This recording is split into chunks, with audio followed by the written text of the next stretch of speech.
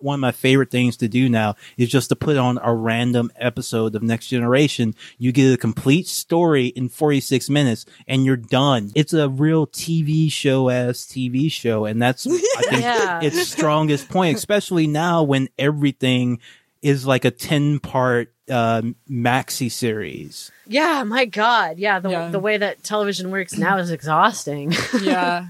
Or, there's certain points where it's like, oh, you're going to want to watch these together. But then other ones where it's like, oh, you're just going to have a great time surfing these ones. I like it. I like it when like it's a reward that you've watched the whole series, that you like get a richer understanding. I don't like it when it's a requirement. Yes. You know what I mean? I don't like being required to watch 80 hours. But I do, of course, appreciate like them stories being internally consistent and stuff like that.